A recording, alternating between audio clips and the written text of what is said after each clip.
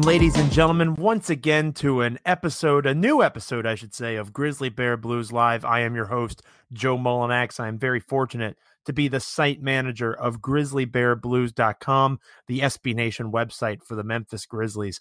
It's been an interesting week in Memphis Grizzlies fandom.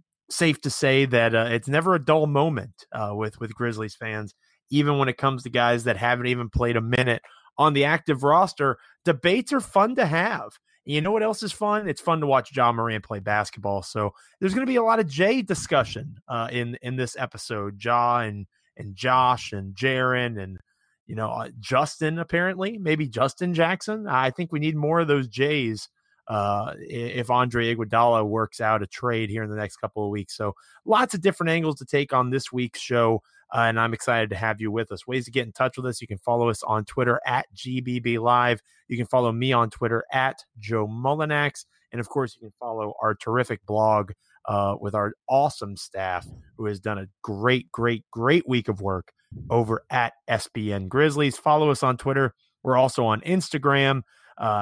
Make sure you subscribe to the podcast on Stitcher, Spotify, our iHeartRadio, Apple and Google Podcasts. Pretty much any way that you get a podcast, you can listen to this show. So subscribe, rate, review, help us continue to build up our GBB podcast network. I'm excited this week to be joined by, of course, here in a moment, I'll bring on Parker Fleming, the great associate editor over at GBB. He's started a new feature series about the NBA at large and how it pertains to the Grizzlies, and he tackles the ratings that are down. So I'm interested to get Parker's perspective. Obviously, he wrote his great feature. We can get a little bit more depth from him on that. We'll also talk about the Josh Jackson issue, him missing a meeting. How important is that?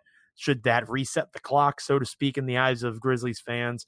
To be honest with you, I don't really think it has an impact on the long term, but it just reintroduces the issue that we discussed with Anthony Sain on last week's show, and I thought we had a pretty good conversation about that. So I'll talk to Parker about that, and then in the second segment, I'll be joined by former GBBer, actually former GBB associate editor, the guy that Parker replaced, Mr. Mark King. The reason Mark left, of course, he runs the fantastic Locked On Grizzlies podcast, and we're doing a double feature this week. I'm going to be on his show. He's going to be on mine. So it's going to be a fun double dip with Mark as we talk about the Grizzlies in the week that was in Memphis. So we'll get to Mark in the next segment. But first, I want to bring in, again, he's essentially my right-hand man over at grizzlybearblues.com. My football season has slowed down, but I'm still doing end-of-season meetings and all these things that come with being the head honcho. He's still doing a great job helping me run the ship. It's appreciated. Mr. Parker Fleming, how are you doing this week, sir? Hey, Joe, I'm doing pretty well, Got to see a good Grizzlies win last night. Got to see my boy Grayson Allen drop 15 points. Ja Morant's back, and he didn't miss a beat at all. So I would say all is well. If you haven't listened to the Core 4 podcast, or if you haven't followed Parker's work over at GBB, first, you're wrong. You're doing this wrong if you haven't done that. Secondly, you are not the least bit surprised that Grayson Allen is Parker Fleming's boy. That's not a shock, to say the least. But Grayson has looked pretty good. Unfortunately, the ankle injury, it looks like it's going to hold him out here for a little bit. But that's kind of a bummer, isn't it? I mean, here's a guy who has looked in the part at times of what I say I'm looking for this season. Can this player fit alongside Jaren Jackson Jr. and Ja Morant long term? He's had decent stretches of play where it looks like, yeah, he could be in that rotation on the next great Grizzlies team here in the next couple of years. And then he suffers an injury, and it feels like a major setback every time because he misses out on those rotation opportunities. Yeah, I kind of compare it to someone like Matt Harpring from the Utah Jazz teams in the early 2000s. The ones with Darren Williams, Andre Kirilenko, Carlos Boozer. Those teams, he's just going to be an energy guy off the bench. He'll come in, he'll hit some threes. He'll occasionally have a big game, kind of like last night where he has 15 points. But for the most part, you can just rely on him to make things happen on the court, whether it's attacking the rim and finishing with that little floater, hitting threes, or just making hustle plays. So I like what I saw from Grayson this past week, and it's unfortunate that he went down. But hey, if it's anything like his last ankle injury, he's going to come back even better. And the latest injury report for the Grizzlies also said that Kyle Anderson and Brandon Clark, they look like they're going to be making their returns potentially on Wednesday night. So the Grizzlies are getting healthy. And again, it's not about wins and losses. If they win, that's fine. If they lose, that's fine. That's one of the nice things about the way the lottery went down and getting Ja Morant. The convey argument really isn't as important anymore. What matters is getting talent around Jaren and Ja. And Grayson Allen is a player that they were able to acquire because of the Mike Conley trade. And is he going to be a starter on this team if they're going to make the playoffs? Probably not, but you need a strong bench. And Grayson Allen looks like he might be able to fill that role quite nicely, at least at this stage. But again, it's on a bad team. You need to see a larger sample size. I am curious. Again, we talked a lot about Josh Jackson last week on the podcast. And if you're listening to this show and maybe you don't follow the Grizzlies as closely, and you're more of an NBA overall follower of the league, you might be curious as to why Grizzlies fans are so hell-bent to discuss this guy. He was a bad basketball player in Phoenix, and that's probably being generous. By the end of his time with the Suns, he was one of the least efficient players. I correct me if I'm wrong on this, Parker, in the history of basketball. I think was one thing I read, one statistic, that he was one of the least effective players in the history of the game of basketball. So it's not like we're talking about somebody who is a dominant creature. But at the same time, we're talking about somebody who is a freak of nature and a dominant creature at the G League level. And he missed a meeting. He got benched from the Hustle game on Monday night.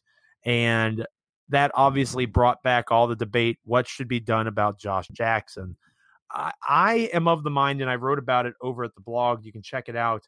I've been watching a lot of Watchmen. I don't know if you have HBO or if you're into that show or that comic or graphic novel. The Watchmen series is fantastic for anybody that's watching it. I highly recommend it.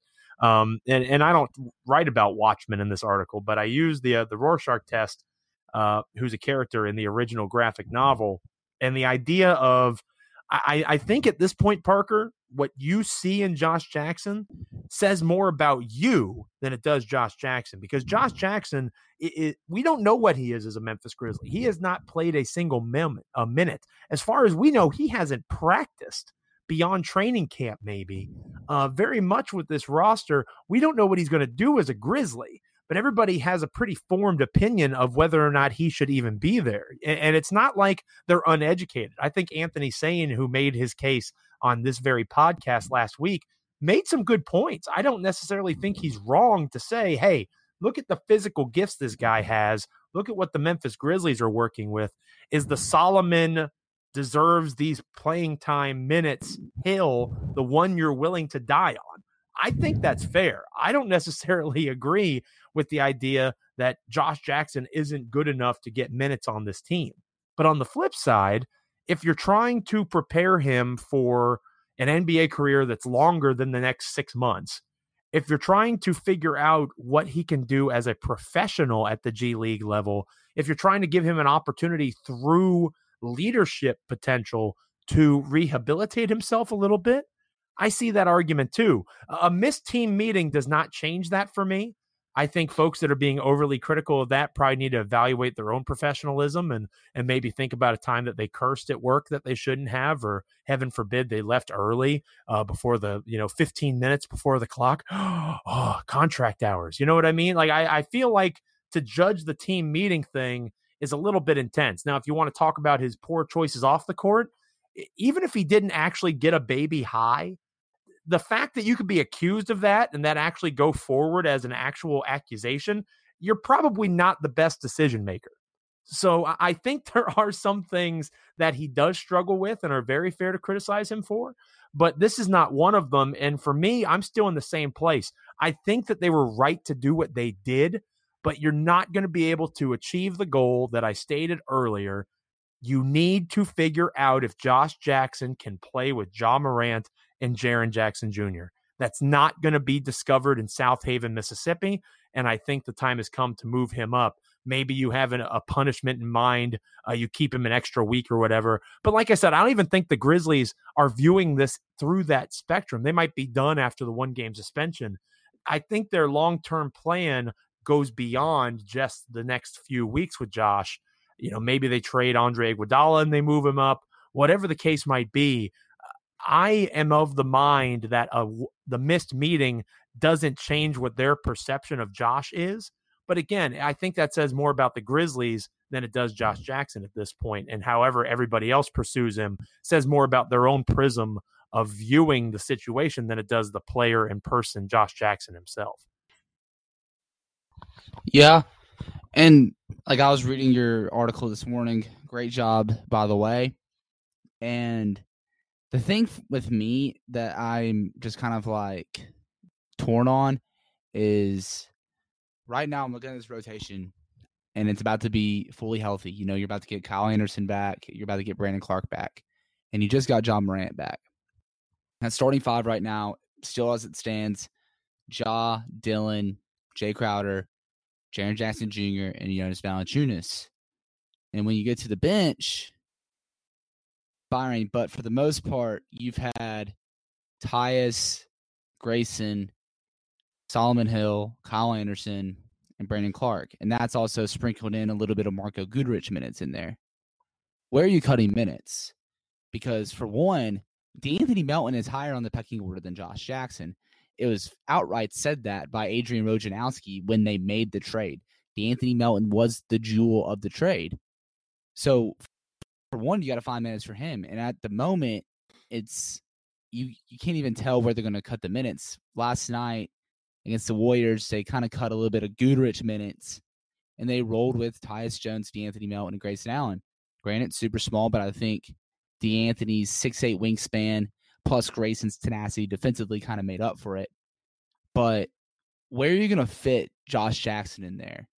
Because you're going to look at cutting away Tyus Jones minutes, who, despite his struggles, he's still second on the team in assists per game. He's averaging almost 5 assists a game. You need that in your second unit, especially since you do not have any bucket-getting, Will Barton type scores off the bench. And then also, too, you're not going to cut DeAnthony Melton's minutes because he's the reason why Josh Jackson's here. You wanted DeAnthony Melton, and you got Josh Jackson with it because Phoenix didn't want him. And also, too, are you going to cut away and cut minutes away from Grayson Allen, who's averaged 11 points a game and shot 40+% from three over the past 5 or 6 games? I don't think so. And even then, you look at the numbers. I'm looking at cleaning the glass right now, and Josh Jackson has spent the majority of his minutes in the NBA at the 3 and the 4. That's not Grayson's lane. Grayson's going to be more that 2-guard, and in certain situations, he might play in a 3-guard lineup. So the thing is, maybe you wait for a Jay Crowder trade to find minutes for him. And I did find a good trade. That would honestly be, I think you might like this because you're a big Rodney Hood guy. So Rodney Hood just ruptured his Achilles, and they would trade him and a first-round pick for Jay Crowder. So you let Rodney Hood rehab, maybe look at him next year to see what he can provide, get an extra first-round pick, while also freeing up actual time for Josh Jackson, if that all makes sense. No, I think that makes sense. My biggest thing in terms of minutes is anybody who is not, again, I'm not in the Grizzlies front office. They haven't given me any insider information on this. Solomon Hill is not a part of your long-term plan. He's just not. And if he is, I think you're viewing things incorrectly with what this rebuild should look like. Same thing with Jay Crowder. There's one guy on this team who per game is playing more than 30 minutes a game, and that's Jay Crowder. I would change that immediately. And that's not even a disrespectful thing to Jay Crowder. I think he's been a good veteran for the team. He wants to be here. It's not supposed to be a knock on him. It's an acknowledgement of the fact that this team is not going to go forward with those guys in tow. It's just not going to happen, especially Jay Crowder, who may not be on this roster in 2 months because he's going to be traded before the trade deadline or at the trade deadline. So I would look at guys like that, and that's where I would begin, because they're not going to be there. At least if I were running the Memphis Grizzlies, I know those two dudes are not going to be there. So Josh Jackson would get minutes from them first. And then from there, to be honest with you, Marko Guduric is shooting under 30% from three. We're still 2 weeks away from my call me at Christmas, but that's not very good. And I don't see it getting that much better over an extended stretch in these next 2 weeks. You mentioned Tyus Jones. Tyus is struggling as well, 21.6% from three. I'm with you on DeAnthony Melton. I wouldn't take a single second from him, but Tyus is playing 20 minutes a game at the moment, and obviously that was before DeAnthony Melton being introduced to the roster, or to the rotation, I should say. So maybe cut that down to 12 to 14. There's ways to get him time. And I think that it's important to point out that obviously as Brandon Clark, Kyle Anderson, you mentioned those guys, they're naturally going to get some of those minutes too. I do think that their plan, their overall scheme might connect to the concept of a trade, a Jay Crowder trade, a Solomon Hill trade, obviously Andre Iguodala. If they do a 2-for-1, for example, and they send out Iguodala and Crowder, or Iguodala and insert name here, and they take on, say, someone like Steven Adams. I'm just using that hypothetically because I saw Oklahoma City shopping him. Doesn't mean I think they should do that. I'm just using that as an example. And that frees up a roster spot. And now you have another big who has a 2-year contract, but OKC gives up a first-round pick to get off of that deal, and now they have 2 expirings on their ledger, and that's the price you pay. I could see that kind of a deal. Again, maybe not for Steven Adams in particular because he already got Valanciunas, but I could see something like that where they're willing to take on a big long-term contract, or longer term than what they currently have, in exchange for another pick, and then that's more minutes that get opened up from there for a Josh Jackson. If you take away, if you traded Crowder and Iguodala, that's 30 plus minutes right there that are freed up just losing Crowder. So that's how I would do it. And I think you're onto something. There might be a trade in their mind, or a couple of trades that they're going to execute, and that will free up a spot for Josh Jackson. Right. And it's one of those things too, where I want to see them prioritize the guys that they made moves for this summer and purposely had them in these trades, your DeAnthony Meltons. And every time I feel like Coach Jenkins turns around, he's raving about Grayson Allen. And also, too, you're not going to take minutes away from Kyle Anderson also for Josh Jackson. Obviously, I don't think too much about this team meeting because we don't know what caused it. It could be something silly like him getting in traffic. We just don't know what it is, and it's unfair for us to make assumptions that it's anything that could cost his future with the Memphis Grizzlies, or in the NBA for that matter. We're wrapping up here with Parker Fleming, associate editor over at Grizzly Bear Blues here on GBB Live. Make sure you're following him on Twitter if you don't already do so, at Paka, PAKA_Flocka. Today we had a double feature. I'd mentioned mine about Josh Jackson a moment ago. You introduced a new monthly feature that you're going to do. And again, every time I talk to you, I feel like I'm 60 years old. League-Wide Vibes is the name of the feature. And you tackle in your first monthly feature here, League-Wide Vibes is the title of it, the ratings problem, the ratings dilemma. Because there's no denying that the NBA has an issue with their ratings right now. 15% down from the same time last year. That's a pretty steep decline. Now, you make arguments in the piece about streaming and obviously the stars being out west, injuries. There's a lot of different things that create these issues. And you also mention a couple of solutions that I'll leave out of this conversation, so folks go read the article. But I am intrigued by the overall concept, because I think this stumbles into a problem that is probably a longer, maybe a podcast in and of itself, conversation about how the NBA is so star-driven and it's so player-driven, and that's such a positive in a lot of ways. But I think when you're so focused on Steph Curry or LeBron James, even more so than the Golden State Warriors and the Los Angeles Lakers, sure, it doesn't help that they're on the West Coast, But at the same time, if Steph Curry's not there or if Klay Thompson's not there, the Warriors just aren't as interesting. Forget not as good. They're not as interesting. Look at attendance. Look at how when Steph or Klay, or both obviously, played in Memphis in the regular season, it was a sold out crowd, and there were all sorts of quote unquote Warriors fans in attendance to see those guys play, especially Steph. This past year, or this season, excuse me, when that team came to FedEx Forum and played, it was a ghost town. Those folks were nowhere to be found. So I think that when you're so when you prioritize so much the star, the individual, it can be a double-edged sword. And I think that the league is getting the feel of that when you allow these guys to have as much freedom as they do. And again, I don't necessarily know that it's a bad thing. It's definitely not a bad thing for the players, but it is for the league as a whole. When you're so dependent on those guys and they're not there, naturally you're going to see numbers go down. Right. And that is one of the biggest things I did tackle in my piece. And it's just the idea of star power. And, you know, there's so many like data-driven stuff that like mathematics basically comes up with some sort of data for anything.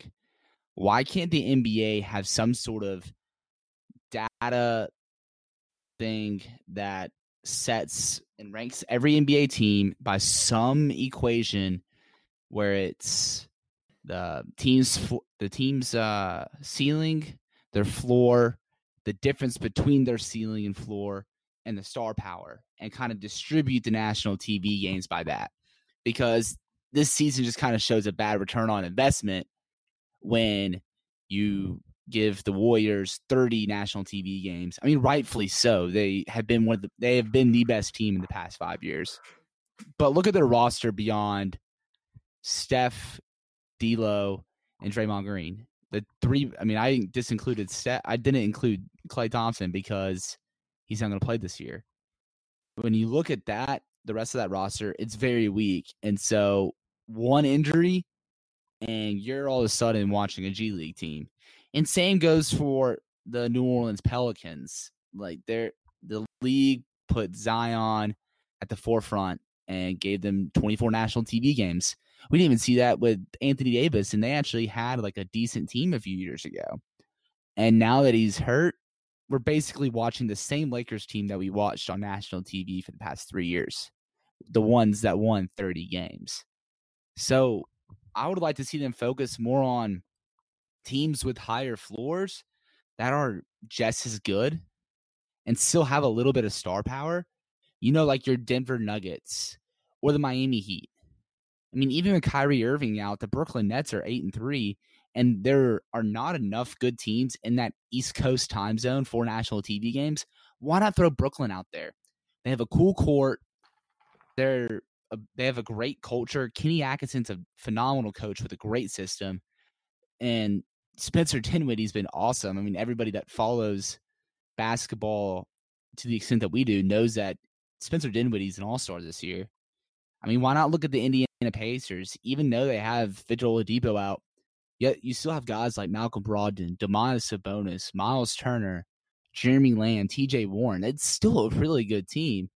And I think in the process, if you were to do that and focus on some of these just good teams without these A-list stars, and maybe sprinkle in some games for some of your 20, 21-year-old stars, your John Morants, your De'Aaron Fox, your Devin Bookers, your Shai Gilgeous-Alexanders.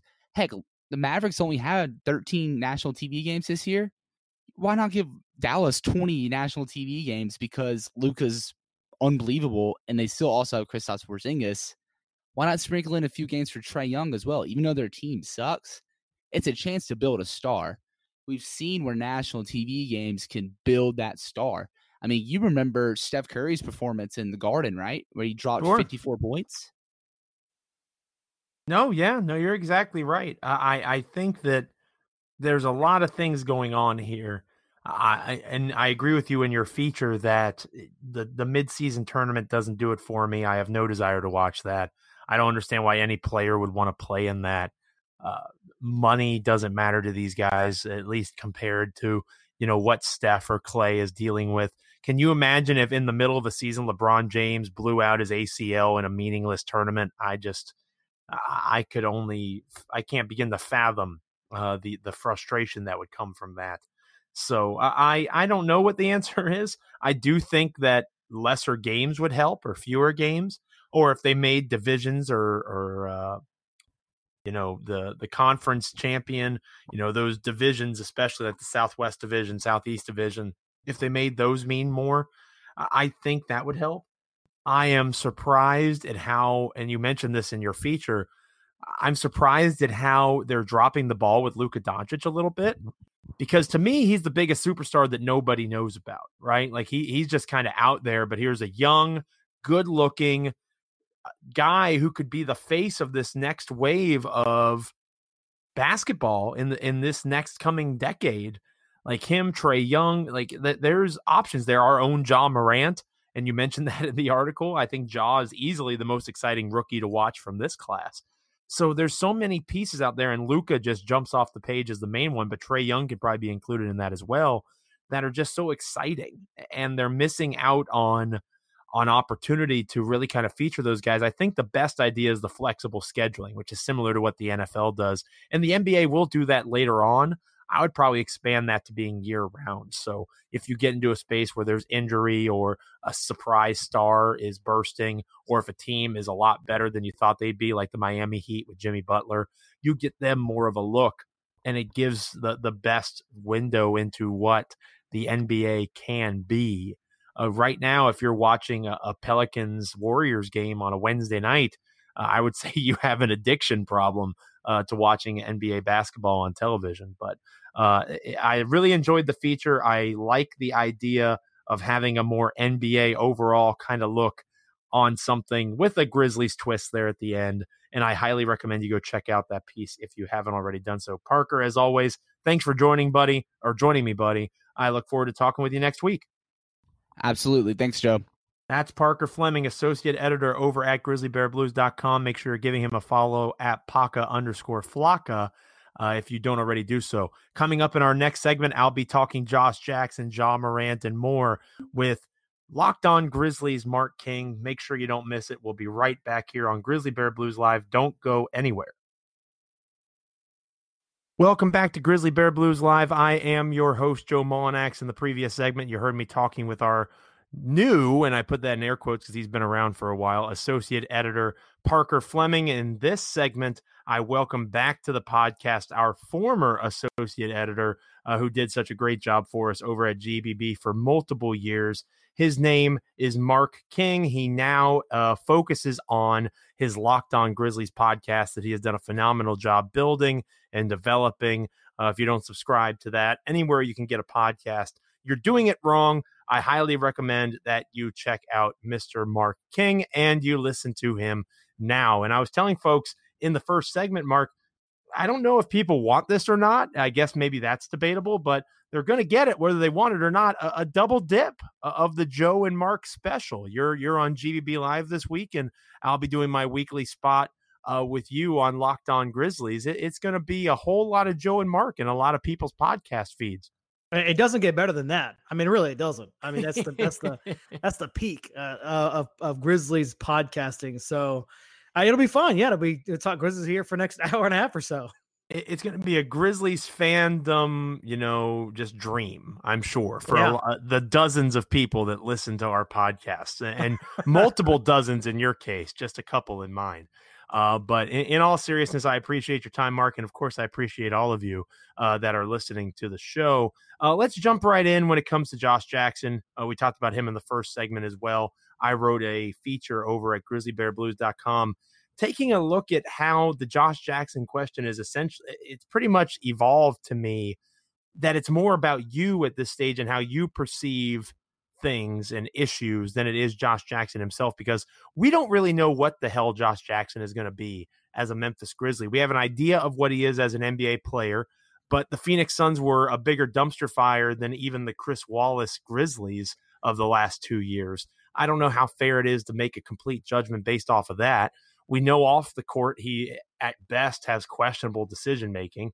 At worst is a terrible, horrible parent in person who has done multiple illegal things. The truth's probably somewhere in the middle there, but he is clearly being treated in a different way than just about anybody else by the Memphis Grizzlies because of those transgressions, more so than his basketball ability. So I'm curious, and I know where you stand because we've talked about it. I've seen it on social media as well. I've listened to your podcast. I know that you're similar to others in terms of him being wasted at the G League level at this point, especially. But the missed meeting that happened this week, does that impact your view of this at all? Does it restart a clock? Should it? Or are you of the mind that it's just time to end this and bring him up to the active roster? There are, I think there are a lot of circumstances that go into play into the missed meeting, and probably that we'll never know, but we'll never find those things out. Did he miss a meeting because his alarm didn't go off and he overslept? Because we as professionals do that from time to time, and we miss meetings and we miss work. And so is it that? Is it he just didn't want to do it? He had better things to do. So I think there is also an underlying story that we just don't know, and we probably never will. I think it's notable that, the 1 game suspension is really just a predetermined time. Like if you just miss a meeting, that's just what happens. Like it doesn't matter what happens if you miss a meeting. If you miss one, even if your alarm doesn't go off, that's just it. Now, if you gets suspended for multiple games, then, maybe that's a different story. Maybe that there is, a bigger storyline there that is different than just a random one-off thing. So is he helping himself? Is he doing himself any favors? Absolutely not. He's not at all. He's a professional, and the Grizzlies have asked him to do the things they've asked him to do, whatever those benchmarks are internally. And so, he's not helping himself out at all right now in the fact that he's just, in the news cycle. If anything, you want to be out of the news cycle as much as possible. You just want to, keep your head down, do what you're asked to do, and continue to move on. So I think that's part of it is the story behind the story of something that I don't think we'll ever get.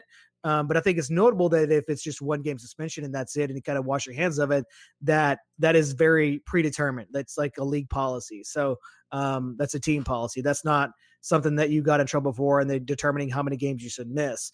As far as, whether Josh should be playing or not playing, he is a guy that, the G League is not going to help you determine what Josh Jackson is. It's just not. And it's a bit like Summer League in that sense that, you're not going to determine what ultimately your high level prospects are in Summer League. And if anything, we've talked about this on your show before, my show and everybody else's, that if Josh is out there not doing the things he's supposed to do, if he's not scoring 20 points a game, then that's when you start to be concerned. But the G League doesn't help anybody.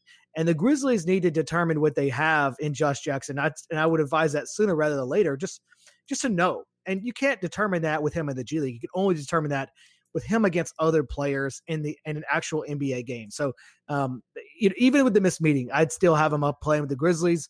I'd still be, have him out there on a nightly basis, just determining what you have with him, and you never know. He might play really, really well for 2 months. He might just blow it out of the water, and the Grizzlies might have an opportunity to sign him to a much maybe smaller contract than they normally would have if, they'd started with him at the beginning of the season and he killed it. And then he kind of goes look for another payday. Maybe they say, hey, look, we took a chance on you. We would love to have you around for another 2 years. And maybe you get a break on the money and you get a value at his contract for the next 2 years. But either way, none of that matters if Josh Jackson is playing in the G League. It just doesn't. You can't effectively evaluate what you have in a player of his talent against guys who just aren't even supposed to be in the NBA and who are in the G League. Yeah, I'm with you. And as I've said multiple times, the goal of this season now is to figure out who can play with Jaren and Ja. And you're not going to figure that out with Josh Jackson playing in South Haven. It's just not going to happen. No. The question of the day obviously connected to Josh Jackson, and thanks to the 85 folks who voted in the poll. I was a little bit late getting it up. I was one of them. I voted as well. And it sounds like we might be on the same page with this. The question of the day was, what do you see most when you look at Josh Jackson as a member of the Memphis Grizzlies organization? Do you see a future Grizzlies starter? Do you see a prospect to invest in? Do you see a tradable asset? Or do you see a guy that is soon to be waived? The leading vote getter was prospect to invest in, 42%. That's the topic that I voted, or the option that I selected. Yeah, same here. I was surprised to see that second and third were both, or I guess maybe I shouldn't have been, both, I would say, are negatives, a tradable asset or a guy soon to be waived. I definitely don't think he's a tradable asset. When you're in a trade that you're the least valuable piece and DeAnthony Melton and second round picks are the other pieces attached, you're probably not a tradable asset overall. He might make money work in a larger trade, but he's probably not the main cog in any deal by the deadline. I don't see how you can definitively say he's going to be a future Grizzly starter. Again, you can say that what happened in Phoenix doesn't matter at all, I guess, but that if you're going to argue that he's an NBA player, then you have to use the time that he was an NBA player as evidence. And there were times that he was pretty god-awful as a member of the Phoenix Suns on the basketball court. So I'm not set and sold on saying this guy is going to be a starter on the next great Grizzlies team. But, again, you have no way of knowing that while he's wearing awesome dog uniforms for the Memphis Hustle. He has to be with the Grizzlies to get a better read on that. So maybe Memphis is waiting for a trade. We talked about that in the first segment.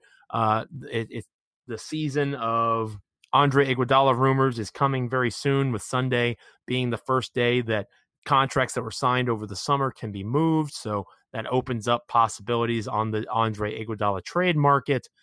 Maybe you pair him with a larger deal. Same thing with Jay Crowder, Solomon Hill, to take on a big-time contract and get a pick in return, being willing to take on long-term money in exchange for exchanging deals. There's lots of ways this can go for the Grizzlies, and Jackson could be a piece of that. I think it's more likely that they move on from Iggy and a Jay Crowder and a Solomon Hill, and they supplant that, or replace, I should say, those guys' minutes, either Jay or Solomon, with Josh. And obviously, I use Steven Adams as an example in the first segment. I don't think that trade will happen. Adams doesn't make a ton of sense with the Grizzlies at this moment with Valanciunas on the roster. But that's just an example of a guy with 2 years left on a $25 million plus per year contract.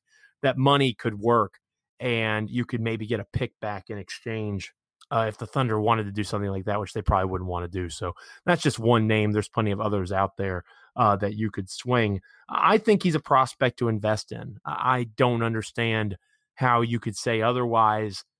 You have no idea what he is. And at least as a Memphis Grizzly, you don't know what he is. And I don't think Josh Jackson knows what he is. So it's probably time to figure that out. And I know the Grizzlies have a plan. They have to. They have a plan for everything else. They've earned our patience at this point, or at least they've earned my patience in terms of the moves that they've made. But I do think we're getting to the point where you have to say he's too good for the G League. He's not getting better dominating this level. If he's going to be someone that we're going to invest in, we got to start seeing him do this or something close to this on the NBA level on a consistent basis. And you got to give him as much of a sample size as possible before you make that decision to invest in terms of money and years in a contract. Yeah, I think you're absolutely right. I mean, I saw the question and the thought. My first thought, actually, first of all, I want to start with this. I'm really kind of sick of this. The puppy dog hustle uniform slander that I see on my timeline. I liked it. I liked them. My dog is on that uniform, so I'm not happy. I'll be honest. Our puppy is there. It's a good-looking dog. They're all good boys. They're good boys. Every one of them. They're good dogs, boys and girls. I'm sure there's female dogs on there too. They're good dogs.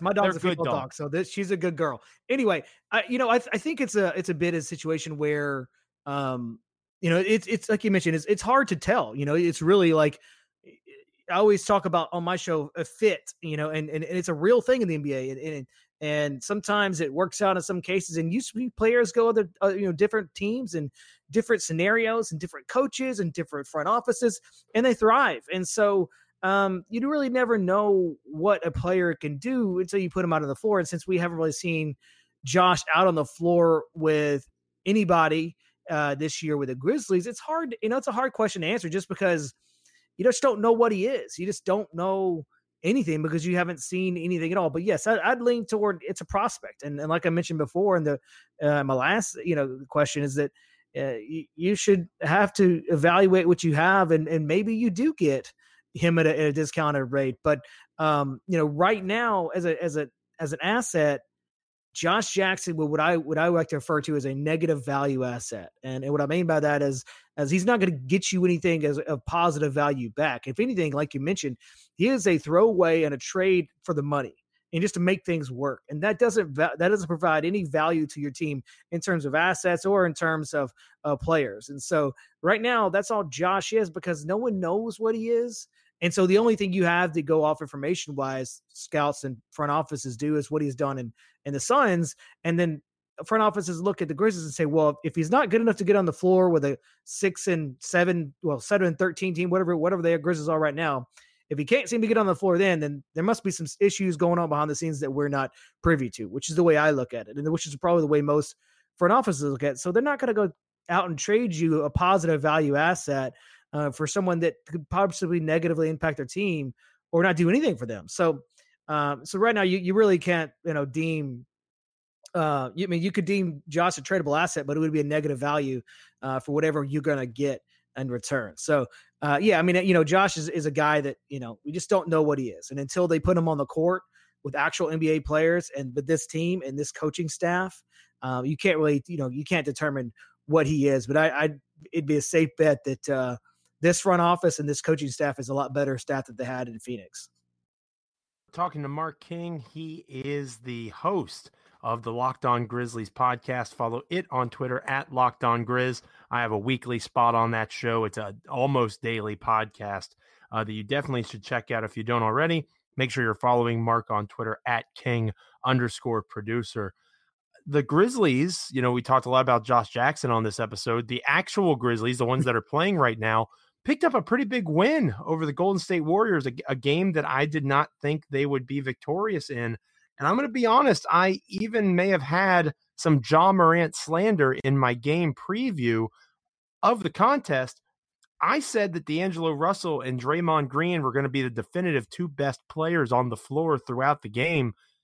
I wasn't awake for the whole thing. I'm going to be honest. I was on the East Coast. I've watched it on DVR and I've fast forwarded and that sort of thing. But I didn't watch it live.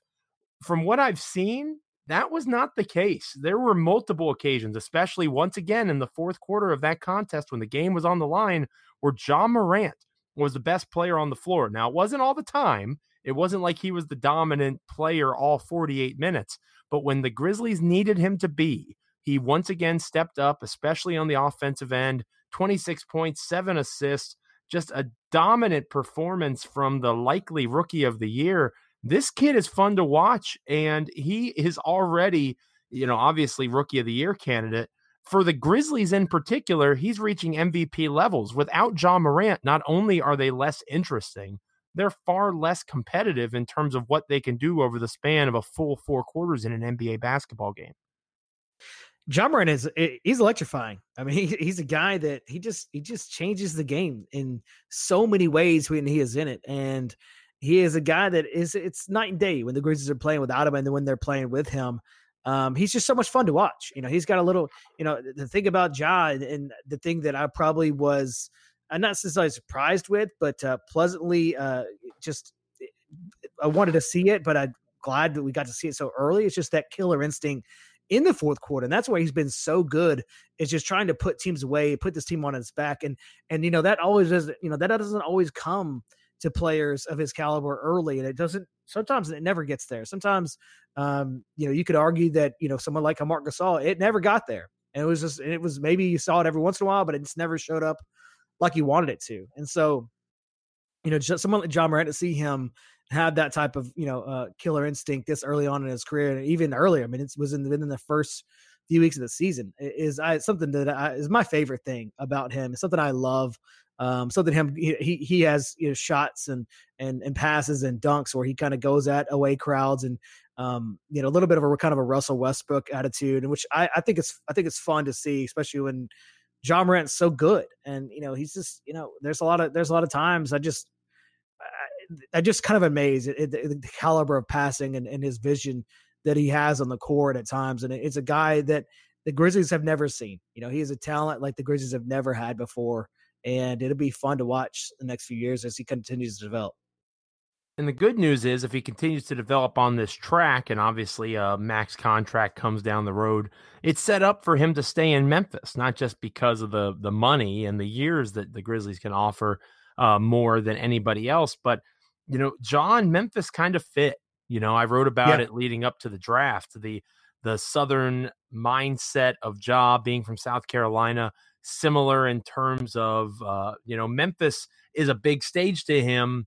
It doesn't matter that it's not Boston, that it's not New York, that it's not, like an RJ Barrett reportedly saying he wanted to play in some big market.